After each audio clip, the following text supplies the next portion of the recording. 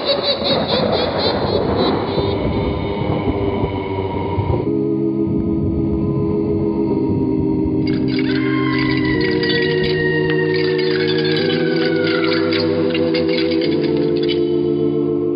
Mysterious Old Radio Listening Society podcast.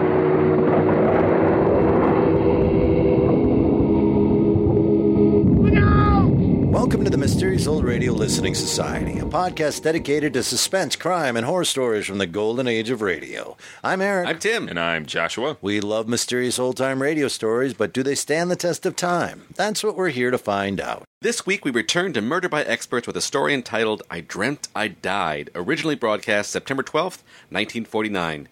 David Kogan and Robert A. Arthur teamed up to direct and produce this show, which ran from 1949 to 1951. 6 years before the debut of Murder by Experts, the same duo also created The Mysterious Traveler, which continued to run until a year after Murder by Experts went off the air, with Kogan and Arthur writing for both shows the whole time. In the case of Murder by Experts, the two of them were adapting stories rather than creating original works. For each show, a mystery writer or some other well-known expert on the topic of murder would choose a recent crime thriller to dramatize for the show. All told, 3 authors would get their work promoted each show: the expert, the author of the work to be adapted, and the host. The guest expert in this episode was Hugh Pentecost, which was one of the pen names employed by author Judson Phillips. Phillips was a pulp writer whose work spanned from the 1920s through the late 1980s. As Pentecost, he created several iconic amateur detectives, including hotel manager Pierre Chambrun. From the start of the show's run through March 13th, 1950, Murder by Experts was hosted by John Dixon Carr, who was already established as a respected and prolific author. Carr was succeeded as host by Brett Halliday, also a famous and well-regarded author of detective fiction. So here is I Dreamt I Died from Murder by Experts, originally broadcast September 12th, 1949. It's late at night, and a chill has set in. You're alone, and the only light you see is coming from an antique radio. Listen to the sounds coming from the speaker. Listen to the music, and listen to the voices.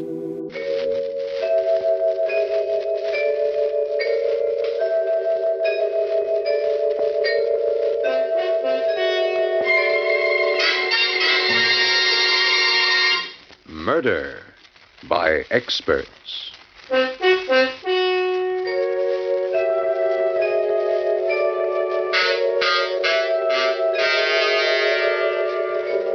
The Mutual Broadcasting System presents Murder by Experts, with your host and narrator, Mr. John Dixon Carr, world-famous mystery novelist whose books have been translated into 17 languages and have sold over 10 million copies, and author of the recently published detective novel, Below Suspicion. Good evening. This is John Dixon Carr. Each week at this time, Murder by Experts brings you a story of crime and mystery which has been chosen for your approval by one of the world's leading detective story writers. Tonight, our guest expert is the noted mystery writer, Mr. Hugh Pentecost. From the thousands of thrillers he has read and enjoyed, Mr. Pentecost has chosen a most unusual and gripping drama by Joseph Ruskell. And now we present Miss Anne Shepard and Mr. Larry Haynes in I Dreamt, I Died.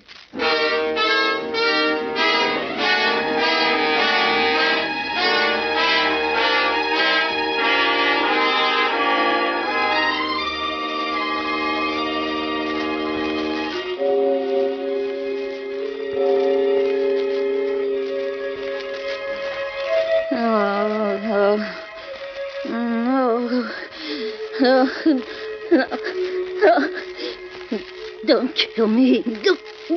Don't kill me. No, don't kill me.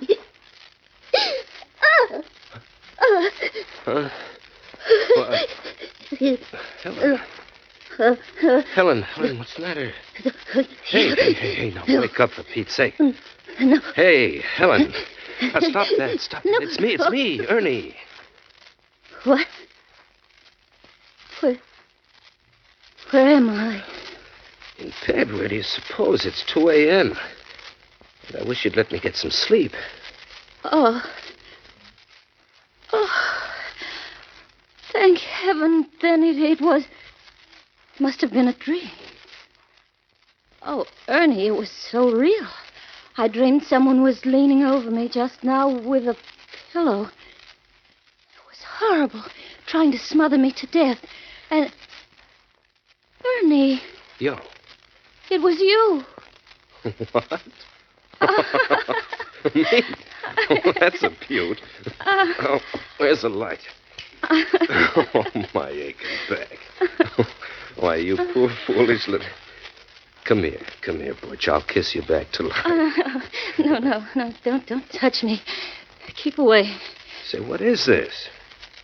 That pillow, there in your hand. Oh, for crying out loud. Can't I even straighten it out? Oh, I'm sorry, dear. Gee, don't mind me, but that horrible nightmare, it seemed so real. Oh, darling, wasn't that crazy? You, the sweetest, gentlest husband in the world. Oh, Ernie, please don't look so hurt. Now I can't even look hurt. I just murdered my wife in her sleep, didn't I? No, you were just about to. I mean... Oh, now, everything's happening tonight. Hello? What? Who? Wrong number. What's more, this is a heck of a time to be ringing. The nerve. What a night. I thought maybe that was the police you phoned in your dream. Now, will you go to sleep now? Ernie Kraft, I'm sure I didn't mean to insinuate anything. I was just telling you my dream. You asked, didn't you? Oh, you're a character. You know, I think I'll put you in that book I never wrote. Now what? That was in my dream, too. Huh? That book you never wrote. Well, you've nagged me about it so much, no wonder. That look when you bent over me with a pillow. Like a madman. In your dream, sweet, a technicality. Lights out. No, wait. Ernie, what on earth do you suppose made me have a nightmare? Well, that's easy, dear. You would insist on eating hamburgers after the show tonight. Yes, I did, didn't I? Mm-hmm. When we got out of the movies.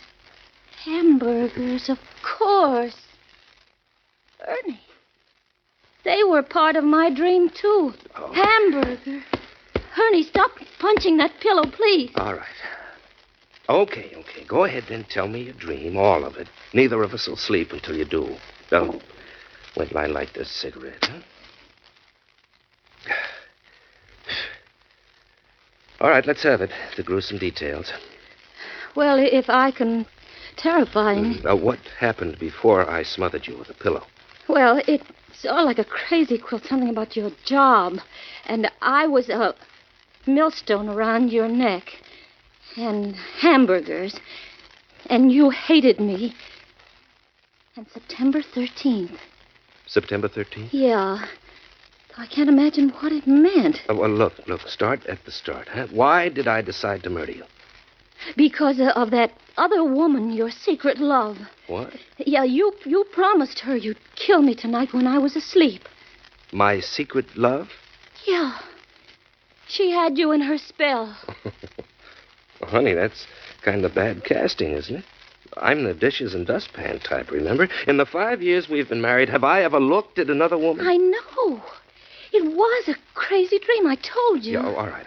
Who was my secret love? Did she have a face? Oh, this is the silliest part of it, Ernie. It's absolutely ridiculous. It was that girl, Betty Daniels. Betty Daniels? Who's she? Remember that tall, dark-haired artist I introduced you to at Cape Cod this summer? Cape Cod? Yeah, the exhibition. No. Oh, wait a minute. Trousers and a long cigarette holder, very intense? Yeah, very intense. Oh, now, what the devil? What was she doing in your dream? Well, we said hello to her, we walked off, and that was that, casual. I know. I hardly remember her myself. I can't imagine why I dreamt of her. Oh, that dream, that awful dream, was so crazy. And yet it seemed to be telling me something, warning me. Strange and weird. You know how dreams are. First thing I remember is Provincetown and us looking at that art exhibition exactly as we did this summer. Only now, the picture was about 10 feet tall and hanging crooked. And then she came along, Betty Daniels, just like them. Black corduroy trousers, a yellow shirt, long cigarette holder, exotic. But this time, oh, so menacing.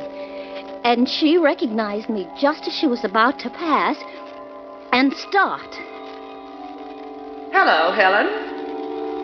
And I introduced you the same way as I did then, only not exactly the same, like in a dream. Silly, you know. Betty Daniels, this is my husband, Ernest. He is very faithful to me. How do you do? How do you do? We've never met. That's a marvelous oil painting, Helen, don't you think? Or do you prefer hamburgers? Well, My wife prefers hamburgers, Miss Daniels. Oh? I didn't know. Oh, only after a movie, though. Betty and I met on the beach, Ernie. She's a painter. Really? Our rowboats got tangled. That's how we met. Yes. It's all very casual. I hardly remember. Well, well. Ernie and I are going back to New York today. Isn't it a shame? I wish you two wouldn't stare at each other so. Well, we'd better be running along, Helen. Lots of packing to do. Ernie has to get back to his silly old job. He's a reporter. A reporter? Shouldn't he write a book he never wrote? Well, imagine, that's what he always says. Well, goodbye, and I'm certainly glad you two won't be seeing each other again. Goodbye. Goodbye, you two. Goodbye. The scenes sort of dissolve into each other like a kind of dream movie. And I'm trembling with fright because I have a vague feeling I know how the plot's going to end. The next thing I remember, Ernie, I'm in a penthouse apartment on Park Avenue. Everything's zigzag, even the butler. And I'm the maid, Marie, there. And what I'm doing is turning pages for Betty Daniels while she plays the piano for you, Ernie. Isn't it crazy? Neither of you hardly notice me at all, and I keep trying to open my mouth, but it's stuck, and I'm absolutely frozen at what I overhear. Darling. Yes, Butch. Love our love nest. Mm-hmm. Out of this world. Ah, this is heaven. Ernie, do you ever call your wife Butch? No, never. Who gave you that idea? I hate the very sight of her. She's really a little ignoramus. You're telling me she prefers hamburger. Ernie, do you think she suspects? No, of course not. She thinks I'm at a gin rummy game. Darling, you're blind. She knows. She knows. How'd she find out? You may go, Marie. Marie, do you hear me? Why don't you go? Answer me. Have you lost your tongue? Oh, well, there's murder in the air. How'd she find out, Betty? Tell me. Darling, do you suppose she doesn't know what happened this summer at Provincetown? After we all said goodbye? You came back to look for your cigarette lighter. She knew you hadn't lost your lighter. That you'd come back to ask me for my New York phone number. She knew? Of course. Intuition. And she knows we've been having a secret affair ever since. Oh, Ernie, I can't go on like this. I'm tired of just being a gin rummy excuse. If you love me, you'll do what you promised. Yes, but I pity her so. Don't be a fool. Has she ever encouraged your genius? Isn't it her fault you never wrote that book you never wrote? Yes, that's true. She wouldn't let me give up my job. She's a millstone around my neck. Then get rid of her, Ernie. Get rid of her, and I'll bring your genius to the world. I've plenty of money. You can give up reporting, write that book, fulfill your destiny. Fulfill my destiny. Betty, you'll help me. Yes, but only if you forget September 13th. You'll forget all about it, September 13th. It won't mean a thing to you from now on. Not a thing, I promise. And you'll do away with her, the way I told you. Yes. As you told me. The pillow? The pillow. Shh. Don't let her hear. Just look at her there, standing at the piano. You've been spying on us, Marie, haven't you? Answer. Have you lost your tongue? Oh, don't try to fool us. We know you're not the maid. You're Ernie's wife. So we'll have to kill you now. Unless she gives me a divorce. Will you give him a divorce? Answer or we'll finish you right now. Very well. Here's the pillow, Ernie. Right now. I'll hold her arms. Now, answer, Helen. Don't make me do it. I pity you, but I hate you.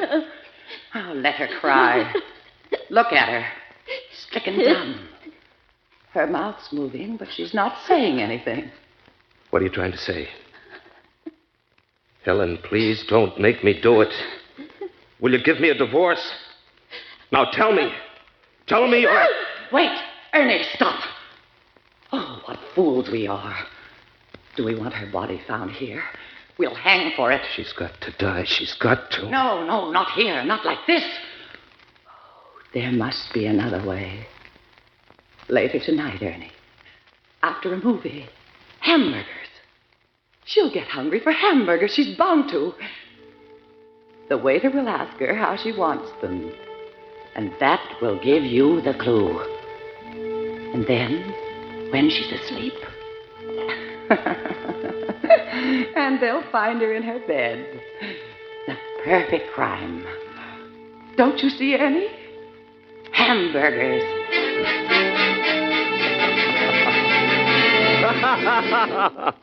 Oh, and so this Betty What's-Her-Name and I were going to commit the perfect crime with a hamburger, huh? No, honey, you ought to sell that dream to Abe Burrows just for the laughs, you know? I know it sounds silly, but it didn't in a dream. It was terrifying and so real, but so real. And then... Yeah.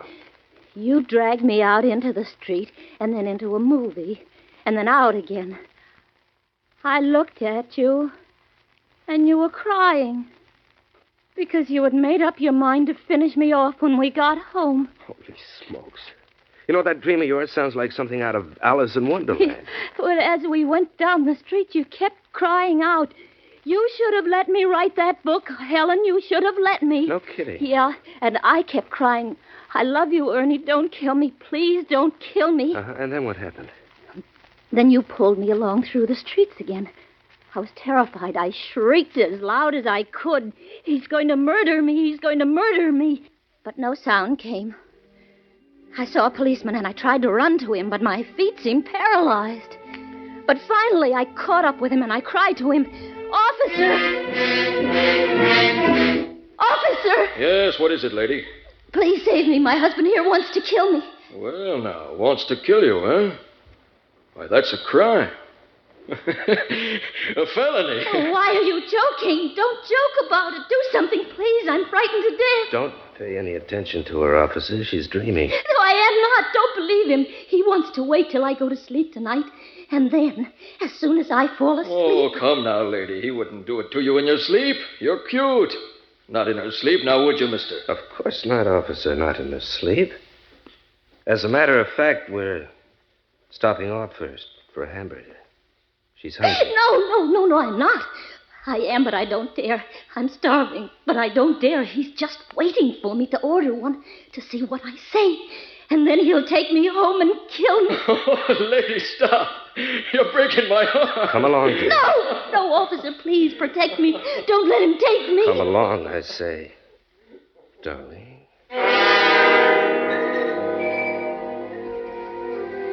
And then we were in a little lunchroom in our neighborhood around the corner from our house, sitting on the stools. The counterman came over to us. He winked at you, Ernie, and you winked back at him, and then he said... Evening, folks. What'll you have? I tell you what, Joe. Make it 2 hamburgers. Right. Rare, medium, or well? Medium, Joe. Make mine medium. Right. And, the little lady? How'll you have yours, Helen? Answer. How do you like yours? Make hers medium, too, Joe. 2 hamburgers, medium. What do you have on them, folks? Relish or onions? Relish. Make mine with relish, Joe. Right. And the little lady? The man's talking to you, Helen. How will you have yours? Answer him, I say. Go on, answer him. This is it. This is the payoff. How will you have yours? I won't tell him. If I do, you'll know. You'll know how to do it, so I won't tell him. I won't. The next thing I dreamt, we're home again, sitting in the parlor. Everything exactly the same, Ernie, just like tonight before we went to bed. But in my dream, I was sitting paralyzed, in a cold sweat, waiting for the word from you that meant my death. Oh. Well, Butch, I guess we'd better hit the hay, huh? What do you say? What do you say, darling? No, wait. Ernie, I did tell that counterman how I wanted my hamburgers served, didn't I? Of course, dear. What did I say? I can't seem to remember. I forget, too. Don't read anything into it, dear. Now, come along to bed, huh? I don't want to go to bed yet. Please don't make me go to bed. I'm scared. Helen! Come to bed, darling. Like a good little girl, huh?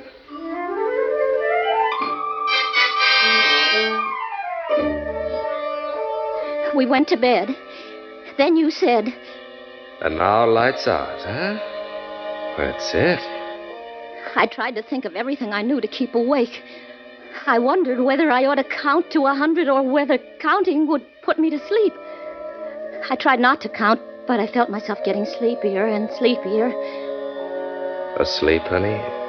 I heard, but I pretended not to. I fought to keep my eyes open. I knew I would die if I closed them. Asleep, Butch? I didn't answer. I couldn't if I wanted to. I was so scared.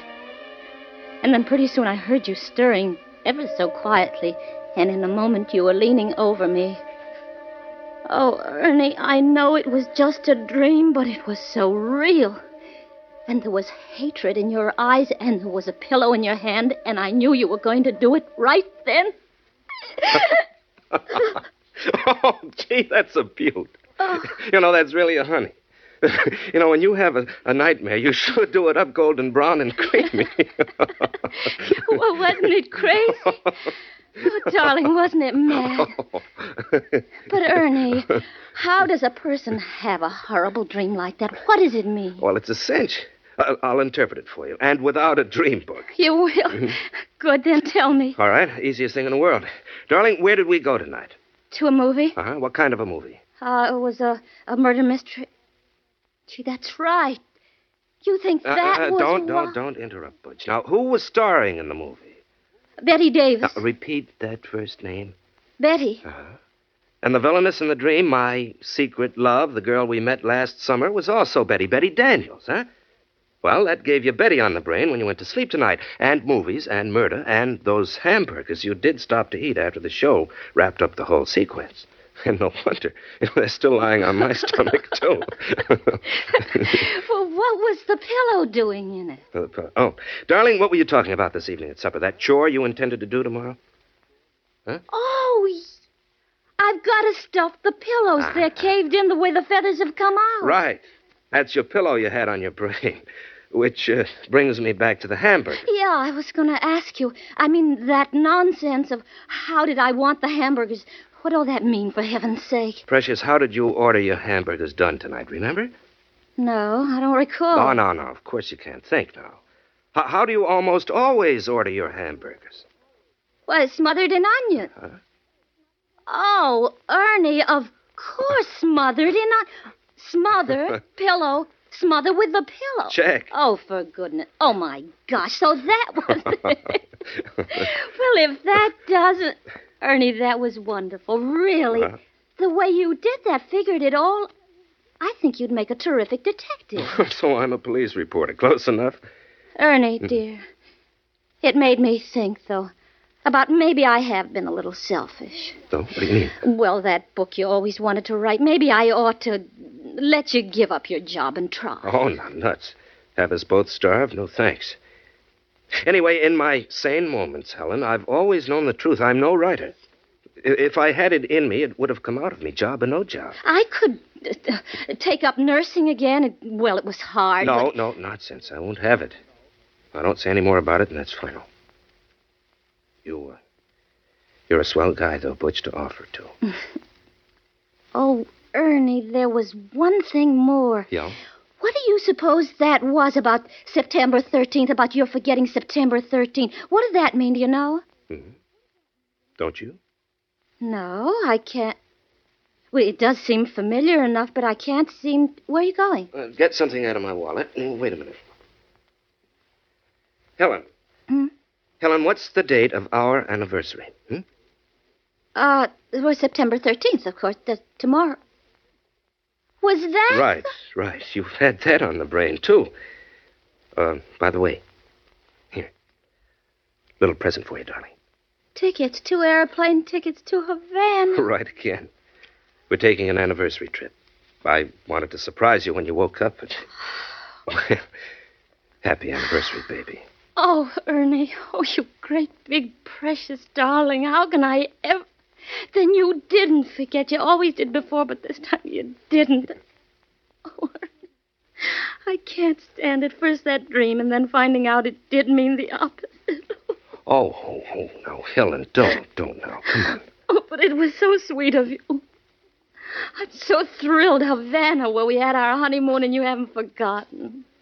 Oh, Ernie, I do hope I've been a good wife to you. And if there's anything if you want me to, I can always change. Darling, I wouldn't want you any different for the world. I want you to stay just the same sweet little girl I married. And now let's get some shut-eye, huh? Lights out? All right. I'm going to put the tickets right here under the pillow. There. And have a happy dream for a change. Good night, Butch. Hey, you haven't kissed me. Good night, dear.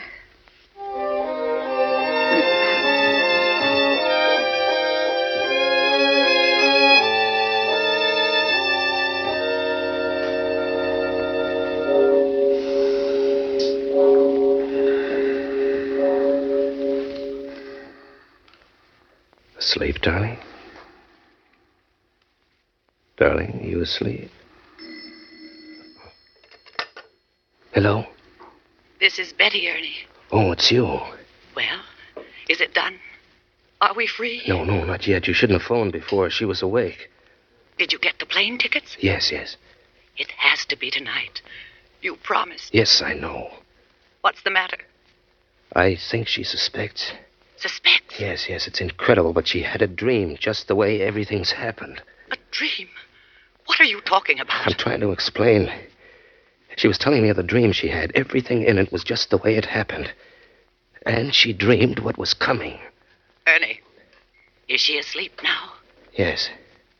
Then what are you waiting for? With a pillow? A pillow. I'll do it now, right now, as soon as I hang up, Betty. Right now. This pillow. Slip out of bed. Easy. There. The pillow. Right now. Oh.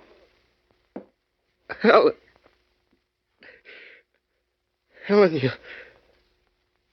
you had it. You had a gun. There was one part of my dream I left out, Ernie. In the end, I killed you.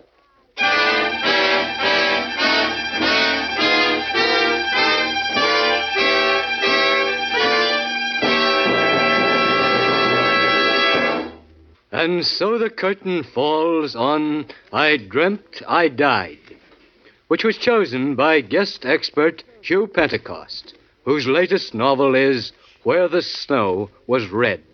Next week at this time, Murder by Experts brings you a story of 3 people caught in a whirlpool of intrigue, with death their 4th companion, as selected for your approval by Miss Helen McCloy. Until then, this is your host, John Dixon Carr, hoping you'll be with us next week at this time.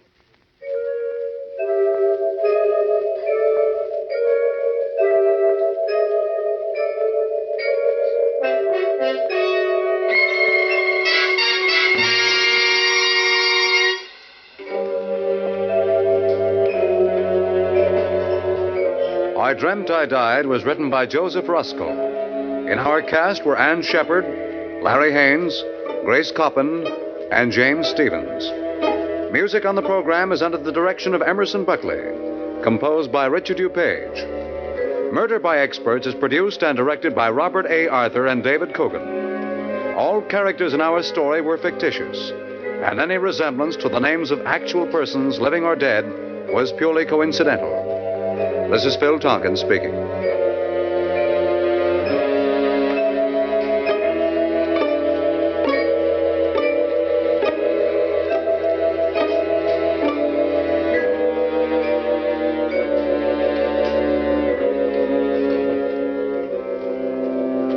This is the world's largest network, the Mutual Broadcasting System.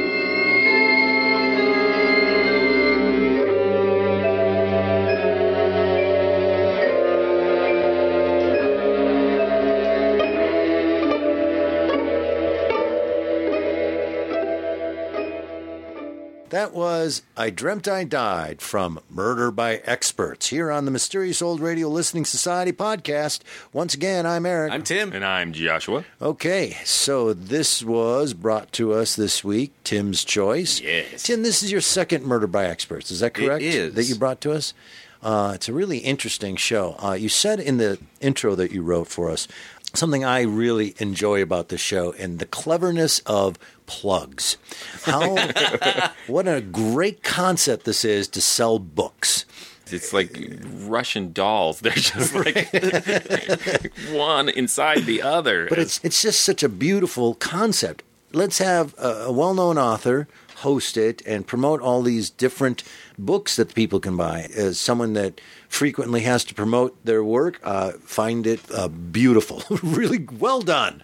Well done. I was listening to this episode on my way over here, and my son was in the car, and I had to try to explain this concept to him, and it was ridiculous. It was, this is John Dixon Carr. He's a famous author, and he's like, oh, so these are his stories. No, they aren't his stories. He just hosts this, and he finds another mystery writer. Oh, so it's his story. No. And this other mystery writer then finds another mystery writer. Third writer down the chain. Tim. Yes. First, what made you go back to Murder by Experts? I really enjoyed Return Trip, which was the first Murder by Experts we did in this podcast. And John Dixon Carr is known particularly for his love of locked room mysteries, which appeal to me. I love those sort of little mind games. So I was digging around for more Murder by Experts episodes, and this one jumped out at me. Although I was hesitant to bring it, actually, because I picked that out earlier, but it is the exact next episode after Return Trip broadcast, so I feared your judgment of, you just took the next one in line. Well, why would I be mad at you for what I do? Easiest, straight lines, man. That'll be fine. If you think I'm spending any time trying to, the next thing that pops up, that's the one we're doing on our podcast. Because we got some Little Abner coming up. So. Oh, boy. It's kind of spooky. Little Abner by Experts. Yokumberry tonic. Seriously, what is in that? Why did you settle on this one in particular?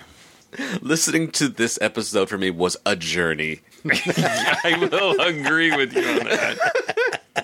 I'm just quickly like, okay, I get it's a murder mystery, the husband and a wife in a bed. And that is both intriguing, like, wow, that's a sort of interesting game to play of can you write a murder mystery of just two characters in a bed? And also, well, how is this going to be a story? It was so surprising and fun for me the way that things unfolded. At times we're like, that's amazing, I'm so intrigued, and that's dumb. And I'm looking forward to hearing from you guys if our opinions line up. Well, I think you're somewhat close, because I've just had a huge grin on my face for the first 20 minutes of this. I mean, a good grin. Like, this is great. Is this some undiscovered classic that I didn't know about? For some of the same reasons you said. It's a real time that takes place just in one room in a husband and wife's bed, and we're going to recount this dream. I love Spellbound by Alfred Hitchcock, which is roughly in the same time period of dream analysis. And I thought, this is great. And then I do think it all falls apart in about the last 10 minutes of it. Yeah. Or at least does not fulfill the promise of the earlier half of it. I will tell you who does love this is Wimpy from Popeye, the Hamburglar, and my dog all enjoyed this show about hamburgers. Did you Google people who love hamburgers before you started recording? Those are the first three people that my dog is a people that popped into my head. Oh, and me. I love hamburgers. I loved the hamburger through line in here, in all seriousness, because I thought it was this really ingenious way to capture how stupid the things that terrify you in a dream are when you recount them. Yes. The scene when she's recounting her dream. And she doesn't want to order. And she doesn't want to order. And this guy's going, what do you want? Relish, onions. And it again walks that fine line between comedy and tension. And I thought, this is either brilliant or the worst thing I've ever heard, but I'm leaning toward brilliant, and I'd hold it in higher regard if it came through in the end as a story, and I don't think it quite does. Yeah, I felt similar to the way they always referenced the book you never wrote. Yeah. I didn't like that they didn't give us a reason for why she stopped him from writing the book. Was there a reason? She didn't want him to quit his job and focus. It's the idea of the wife who doesn't support him and forces him to do a job he doesn't like instead of the job he loves. And the woman in the dream, Betty, has money and is clearly, they met her at an art exhibit, and she's this woman who wants to make him into a great writer and support him financially. To me, and maybe it's just a different era, that it's not explained why couldn't he write in his spare time. But I guess if it's, I'm quitting everything to write this book, then I get it. It is perhaps intentional, the idea that he would never have written this book, but it's convenient for him to have the excuse to blame her. Right. Okay. Yeah. I mean, ultimately, as far as this crime goes, when the police show up, won't be difficult to solve. Well, here's the problem. She is going to have a very tough time explaining her defense to the police. Tim was talking about he had the husband survived and killed her. How was that a freebie to have your wife be smothered with a pillow in bed? Like, I don't know who could have done it, officer. But what I inferred from this is that she knew what was going on and made up her dream. That's my whole question at the end. I think it is hugely unclear. I think it's the only possible reading in which it works, but that reading still doesn't quite line up with the rest of the story. Yeah. Let's pretend that is, or let's assume, I should say, that is what it is. So she knew the whole time. She made up the dream, pretended to be having a nightmare to wake him up, and to go through this really long process to finally shoot him. It's not really well thought out at all. There's no evidence of you being abused or a crime, and even if it was that he was having an affair, you still don't get to shoot him. It's a terrible idea. I mean, it only works if there was a policeman hidden in the bedroom the whole time. Which I think is a fair assumption. The shadow. I think so. You're so always willing to backfill these things to make it work out for the story. It's a terrible plan. Well, it's no more terrible than the guy who's about to kill his wife in bed, calling his girlfriend to talk to her out loud in bed with his wife about killing her. All right. We're going to discuss your murder here. Don't wake up. Yeah. No one has ever pretended to be asleep when they're not. This is foolproof. Well, she also didn't remember her anniversary was the next day. September 13th, I have no idea why. I mean, maybe got married.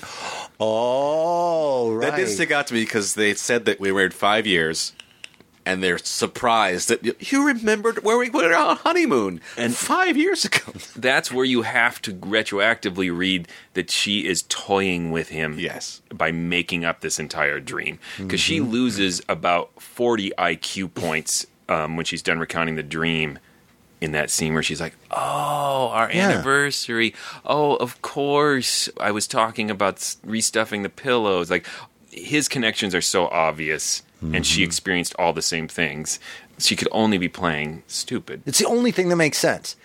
Her plan was she found out about the affair, so she made up the dream, the whole thing, to trap him into... Again, I'll backfill to see if he'd really do it. Yeah. I can see that, yep. And she had the gun just in case.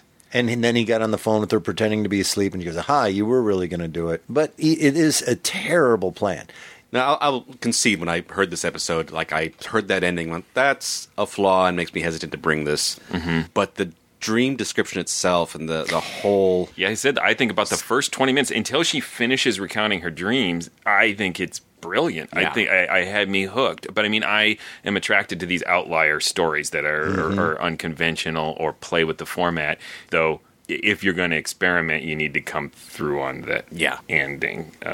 But I love the descriptions of Betty. I love when he's like, oh, yeah, trousers. Long cigarette holder. Very intense. And I'm like, yeah. That woman with trousers. Yes.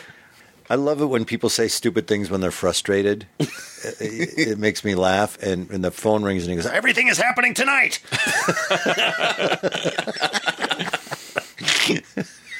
Everything is happening tonight. And I thought he did a great job telling you that he is a jerk and you suspect him the entire time. He's like punching his pillow and he gets so angry by her dream and he has no patience for her. And what I was looking for when I went back listening to it a second time is, are there any intimations in the performance or the writing that the wife is putting on an act?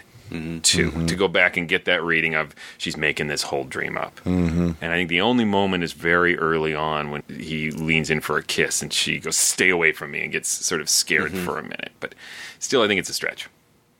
Here's another thing that always bugs me, especially in books, fiction, whatever. When people get mad at other people for what they did in their dreams. I've had it happen to me a few times where someone has been mad at me. You did this in my dream. What? You're actually at fault. You dreamt it.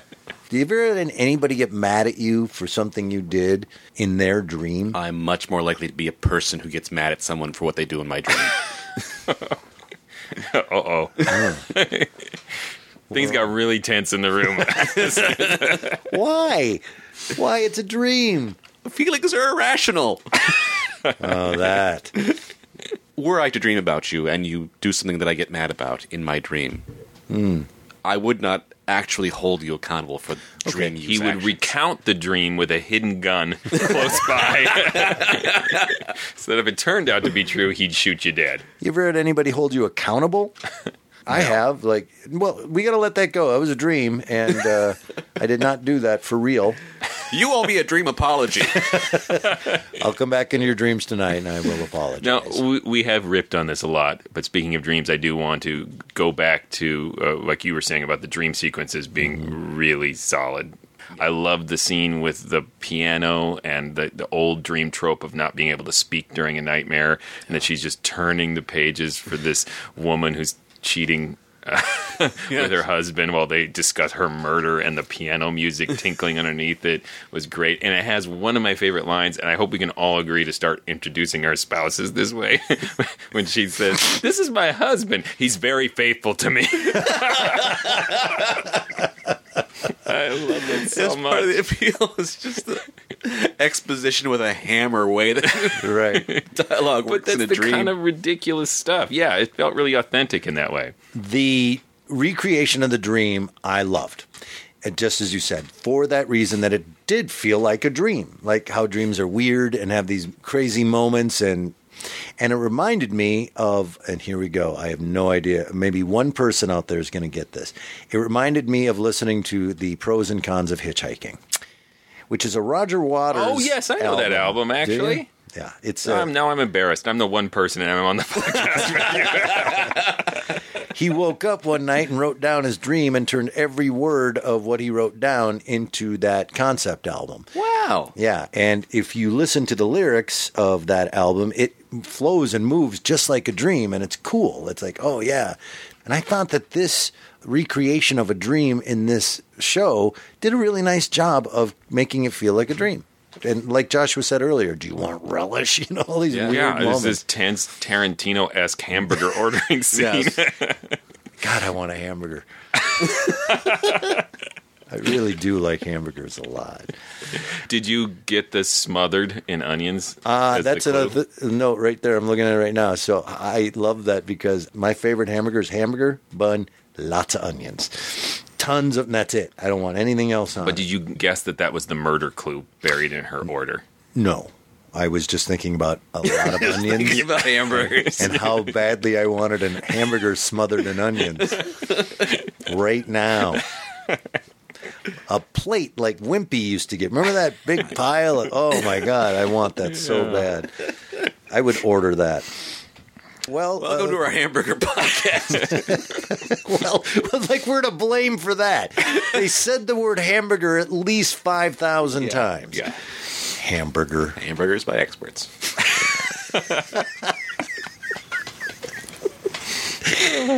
I think McDonald's could change their, 12 beef patties, special sauce, cheese, pickles, onions, and it's going to give you nightmares. It was a long way to go for that one. Oh, it uses the word ignoramus, which I really want to come back into style. I love that word. Probably just because it sounds like ignorant and anus put together. I'm childish, but I was going to say ignoramus. Another really high-level intellectual podcast from us. Unless someone's got something important to say, let's vote.